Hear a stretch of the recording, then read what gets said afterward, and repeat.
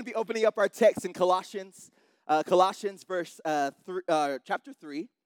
We're going to start with verse 12, and we're going to read through 17. Colossians 3, 12 through 17. It'll be on the screen if you don't have your Bibles. It's this. Therefore, as God's chosen ones, holy and dearly loved, put on compassion. Somebody say compassion. Put on compassion, kindness, humility, gentleness, and patience, bearing with one another and forgiving one another. Somebody say forgiving. Forgiving one another, if anyone has grievance against another, just as the Lord has forgiven you, so you are also to forgive. Above all, put on love, which is the perfect bond of unity, and let the peace of Christ, to which you were also called in one body, rule your hearts, and be thankful. Verse 16, let the word of Christ dwell richly among you in all wisdom, teaching and admonishing one another through psalms, hymns, and spiritual songs, singing to God with gratitude in your hearts. And whatever you do, in word or in deed, do everything in the name of the Lord Jesus, giving thanks to God the Father through him. So today, as we continue on in our series, Mixtapes and Love Letters, I want to speak to you on this topic of my apologies. My apologies, as we deal with what it looks like to forgive the people around us and how to forgive ourselves. Will you pray with me just one more time? Father, we love you. We thank you, Lord, for every single person that's in this room right now. Father, I thank you that I may not know every single story, I may not know every single background, but you do. So, Father, right now, I thank you that as I preach this message today, that you're touching lives, that you're healing hearts, that you're mending broken people, Father. Lord, I pray I get rid of any anxiety, any fear that would hinder me from preaching your word. And, Father, I thank you that not one life in this room leaves the same way that they came in. But I pray that wisdom, revelation, and knowledge will take place in their minds and in their hearts. In Jesus' name we pray. And the church said, amen. So recently, my wife and I, we went to this trip to Seattle, the Team Church Conference, as Pastor Erica and Rachel mentioned earlier. And if you guys know my baby girl, she was up here worshiping this morning. She loves worship. Like, she is so sweet. We're at this conference, and we have a video of her. She's just lifting up her hands and worshiping. It just makes me want to cry. But anyways, we'll talk about that another time. But anyway, so we were in the car with some of our friends at Team Church Conference, and they have three daughters, but two of the daughters were with us at the time as well. And so we were all in the van together. And so in the back part, the back seat was Sylvie in her car seat, and then a girl named Zoe, and then Abby. And so we've been in the stage, she's almost 2 years old. So we're like in the stage of like she's talking a lot more. She's they call it the terrible twos, but we're praying against that in the name of Jesus. It's going to be the blessed twos. Amen. And so we're in this stage of life where she's like starting to know things, and she's picking up on mannerisms, and she's picking up on the way that people interact and do different things. And so we were in the back seat of the car, and we've been having to teach her to apologize a lot. Like, we're like, okay, you got to say sorry. You did something wrong. So you have to say sorry, and she's quite not there yet. She's not there yet, but we're still working on it. But we were in the back seat. They were in the back seat, and I was in the front, and then Caitlin and our Pastor Sarah were sitting right in front of them. And all of a sudden, I hear Zoe. She's like 9 years old. Zoe's like, she hit me, Sylvie hit me. And I'm like, well, first of all, you're 9, and she's 2. So there's a problem there, but we'll address that problem later. But she's like, she hit me. And so all of a sudden, like, my wife, if you know my wife, she's a school teacher. So she's very, like, on it. Like, she's like, this, A, B, C, D, E, F, G. Like, she just is on it. And so she's like, oh, this is the moment. Like, the mother just rose up in her, and she was like, oh, Sylvie, we don't do that. Sylvie, we do not hit. Sylvie, we do not hit. And I'm just in the front seat. I'm like, I'm kind of laughing because it's kind of funny. But at the same time, I'm like, okay, yes, we don't hit. And she was like, Sylvie, what do you say? Sylvie, what do you say? You got to say, I'm sorry, you apologize. And so it's funny because as I was preparing for this message about forgiveness, and a lot of times, like, we're in the relationship series. So this is going to hit all kinds of ways. We're going to hit parenting and forgiveness. We're going to hit forgiving your spouse. We're going to hit forgiving your friends. We're going to hit forgiving your family. And so I thought about Sylvie in this moment, and like, man, like, we're teaching her at a young age how to apologize, but also how to forgive. And I started thinking about this message, and this brings me to my first point. Everybody shout number 1. You can only forgive what you are willing to confront. You can only forgive what you are willing to confront. Colossians 3:12 through 17, I'll read the first part of it. It says this, therefore, as God's chosen ones, holy and dearly loved, put on compassion, kindness, humility, gentleness, and patience, bearing with one another and forgiving one another. If anyone has grievance against another, just as the Lord has forgiven you, so you are also to forgive. And I started thinking about Sylvie. And I'm like, man, I need to get a hold of that. Because just as I'm teaching her to confront and forgive others and apologize, there are areas in my life that I need to confront and that I need to ask for forgiveness and apologize for. And so a lot of times when we're dealing with relationships, a lot of times we feel like we kind of put things underneath the surface. And this has really brought up, this whole series for me has brought up all kinds of emotions. Like, I've been like, Lord, like, why are we talking about that right now? Why am I talking about that story? Why am I talking about this? Because it's bringing up so much stuff in me because I've suppressed it for so long. And you see, a lot of us in this room, we're not willing to confront something that happened to us as a child. We're not willing to confront things that happened in our adulthood. We're not willing to confront certain issues. But in order to forgive, we have to first face it, and we have to confront it. We have to confront the issue. And see, a lot of us, we come into church, and we want to sit, and we want to hide those things that are inside of us. But God's like, no, let's pull that out. Let's confront that issue. Why? Because when you confront something, that's when you can really forgive. And I want to share this story. I shared this a couple weeks ago, and I wasn't going to share it, but I'm like, man, like, why do I keep coming back to this story? Why do I keep coming back to this? And so I shared a few weeks ago that I was, at 12 years old, I was molested by a man. And I hit some, like, low moments in my life. I was just like, it was up and down. And 17, I didn't tell anybody until I was 17 years old. And I kind of just left it, like, hidden. And I suppressed it for so long. And so at 17, I shared the story. 17 to 21, it was just like, I didn't know what was happening in my life. I was just going back and forth. It was hard. I was still in church. I was planted. I was rooted. I was just learning so much. And then at 21 years old, I went to this place called Pure Life Ministries, and it's out in Kentucky. And I was like, I have to confront this issue. I have to confront this. I have to find forgiveness. Because for me, it was hard for me to forgive. It was hard for me to forgive someone that had harmed me. And it was especially hard because the person that had harmed me, he actually died years before this. And I was like, man, like how do I know the face-to-face value of forgiveness. I know what that looks like with my spouse, like, babe, I'm so sorry. Like, will you forgive me for doing this? Will you forgive me for doing that? But I had never seen somebody forgive somebody that was gone. I always thought, man, I need to go see this person face to face. I need to say, listen, I've forgiven you. I'm moving forward. I'm done with this part of my life. I always saw that, but I never saw forgiveness in the sense of, like, how do I actually forgive somebody that's gone? And so I faced this issue in my life, in this point of life when I was 21. I was like, okay, in order to forgive, I have to really confront and I have to face this issue. I really have to. So I went away and I was like, okay, Lord, it's just me and you. It's just me and you. I'm going to confront this issue right here, right now. For 7 months, I prayed, I fasted, I did all that I could, I did all that I knew how to do. And so every single day, I would consistently seek God. I would consistently go to Him, and I would cry, I would say, Lord, like, help me to forgive. Show me how to forgive. Teach me how to forgive. Teach me how to confront this issue. Every single day. And I love this definition because this is the definition of forgive. It is the action or process. It's a process. The action or process of forgiving or being forgiving. It's a process.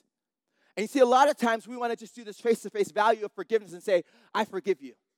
I'm done. It's over with. But we don't want to walk out the process that God has for us. And so right now, as I'm preaching and I'm standing up here, this very moment, and over this series, I've been going through a process of forgiveness. I've been going through a process of God. Okay, I'm back at this again. How do you show me? Teach me how to forgive. Teach me how to go deeper. Teach me how to confront these issues. And so just like we're teaching our baby girl how to confront issues, we have to confront the issue. And I don't know what the issue is for you in your life. I don't know what's happening in your area. I don't know what's happening in your relationship. I don't know what's happening with your family. But I all know that we have dealt with some kind of hurt in life. We all have to forgive at some point or another. So I love that. And it says in verse 13, bearing with one another and forgiving one another if anyone has grievance against another. Just as the Lord has forgiven you, so you are also to forgive. And theologian Lewis Smith says this, to forgive is to set a prisoner free and discover that that prisoner was you. To forgive is to set a prisoner free and discover that that prisoner was you. I read that and I was like, whoa, that was me. A lot of us in this room, we're walking around with so much wounds and hurt and baggage, and we're bringing a prison to our own selves because we're not allowing forgiveness to come into our hearts. We're not allowing Jesus to say, hey, Lord, uproot this thing. Teach me how to forgive.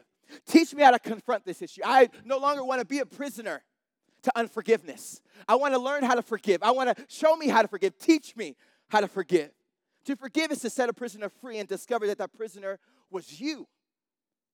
So a lot of us, we're walking around with so much baggage. We're walking around with so many wounds and so much hurt that we haven't allowed Jesus to really come in and say, Lord, come on, take this baggage. Take this hurt. Take this insecurity. Take this depression. Take this shame. Take this doubt. Take this fear. Take everything that I've been dealing with in my life and show me how to confront it and move on.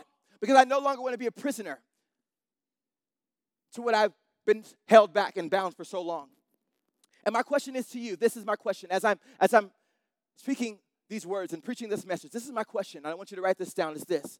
What are you willing to confront so you can be healed? What are you willing to confront so that you can be healed? A lot of us in this room are walking around with wounds that we haven't allowed Jesus to touch. We haven't allowed him to touch those wounds. So my question is, what are you willing to confront so that you can be healed? We're going to go to Genesis 45, verse 1 through 5, 14 to 15, to give some context to the story. So this is the story about Joseph.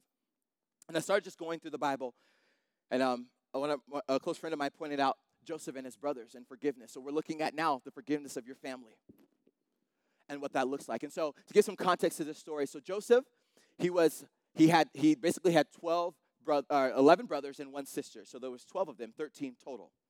And so Jacob, which is Joseph's dad, he loved Joseph the most. Like he let Joseph do everything that he wanted to do.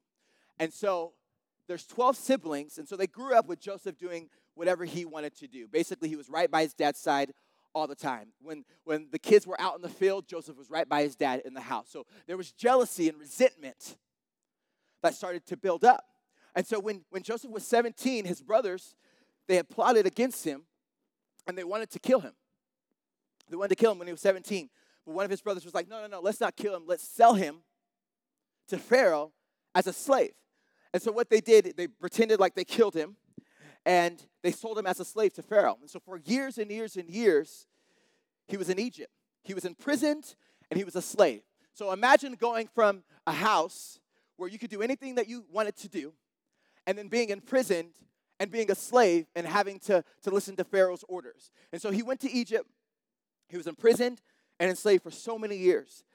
And so it was like 21 years, about 21 years. And he was in slavery in Egypt.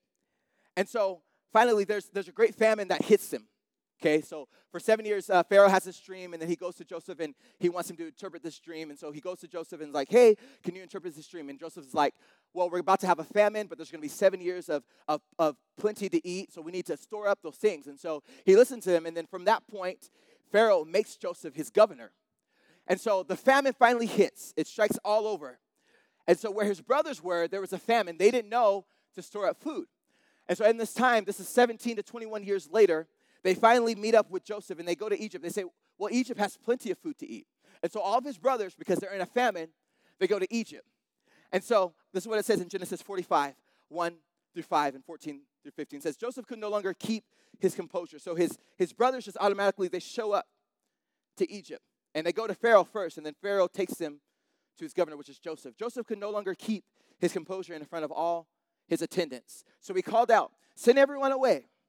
No one was with him when he revealed his identity to his brothers. So at this point, his brothers didn't even know that was Joseph because he had been gone for so long.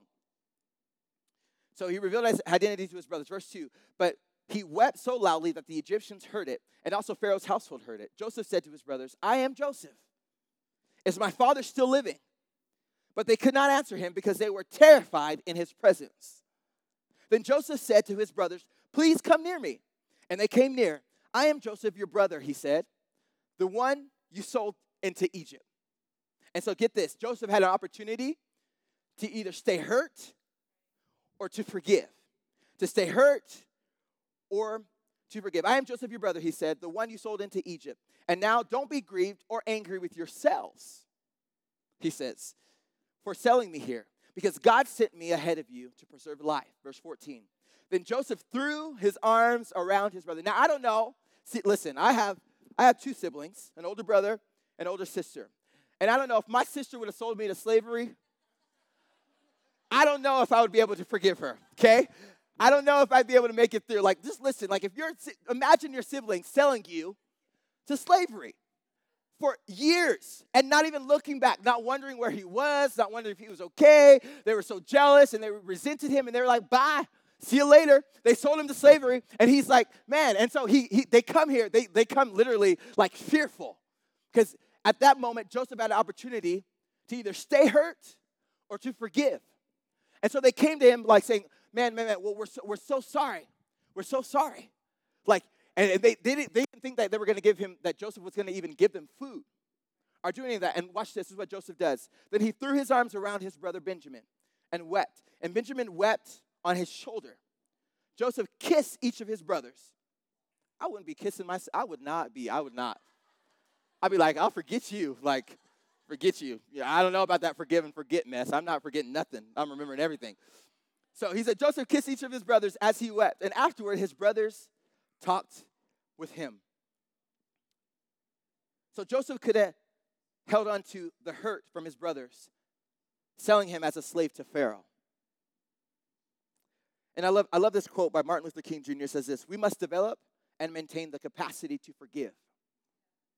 He who is devoid of the power to forgive is devoid of the power to love. There is some good in the worst of us and some evil in the best of us. When we discover this, we are less prone to hate our enemies. He who is devoid of the power to forgive is devoid of the power to love.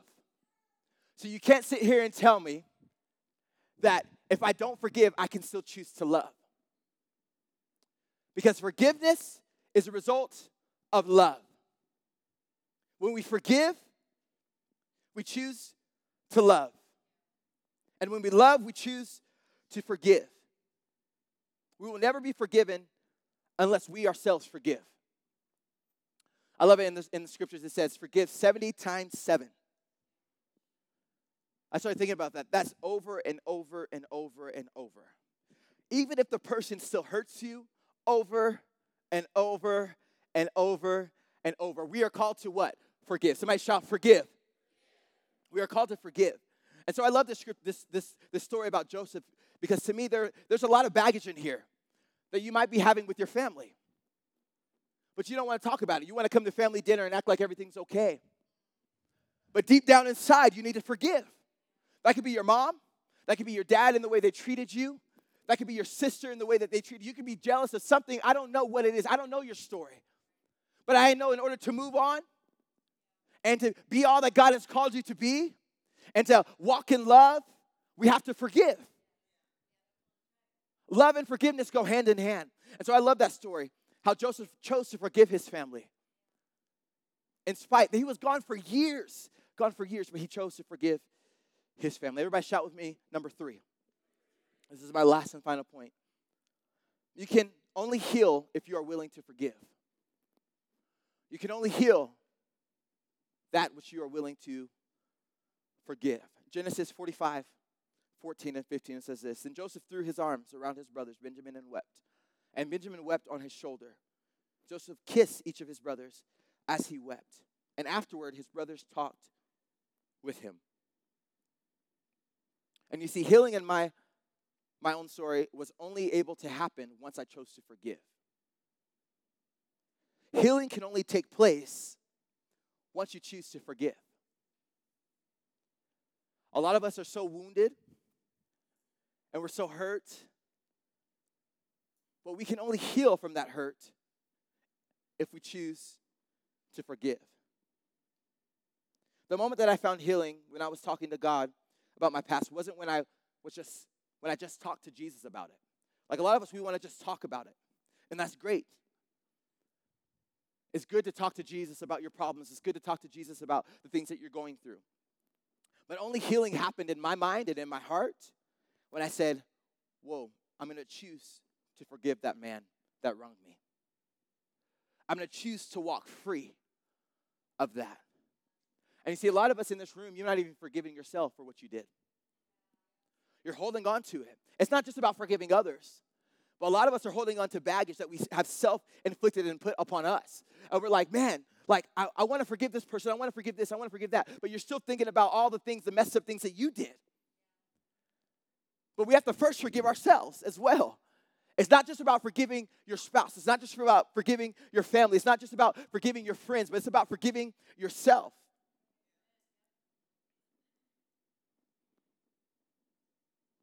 I love this quote on forgiveness as well. Forgiveness is not always easy.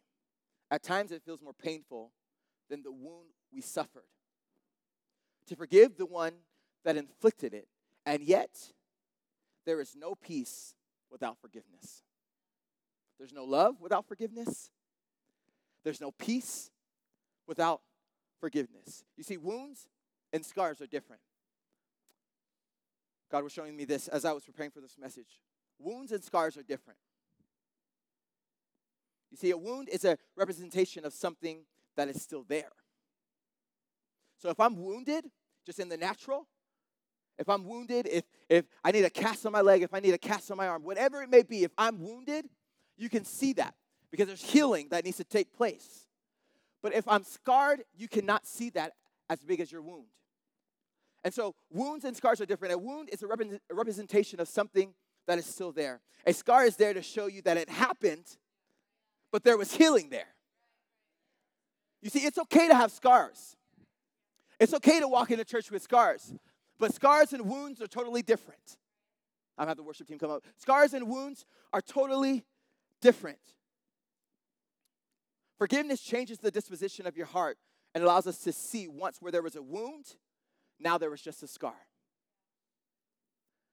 Let me say that again. Forgiveness changes the disposition of your heart and allows us to see once where there was a wound, now there's just a scar. You see, when we're wounded and we don't find healing, we will wound people that are around us. If we're constantly being wounded, we'll wound people that are around us. Why? Because that's all we know. If you hurt people, hurt people. And so as a church, our job is to come in here to find healing. Whatever that may be. That may be physical healing. That may be emotional healing. That may be baggage that you've been facing over your life. Our job, when you come into here, is to find healing and say, Lord, I'm here right now. Teach me how to confront so that I can forgive. Teach me. You can only heal if you are willing to forgive.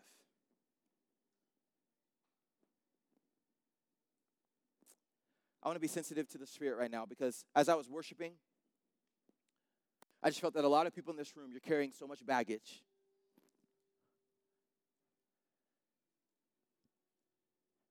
And my job as a pastor and a leader is that when you come into this place, that you can come in this place fully being free.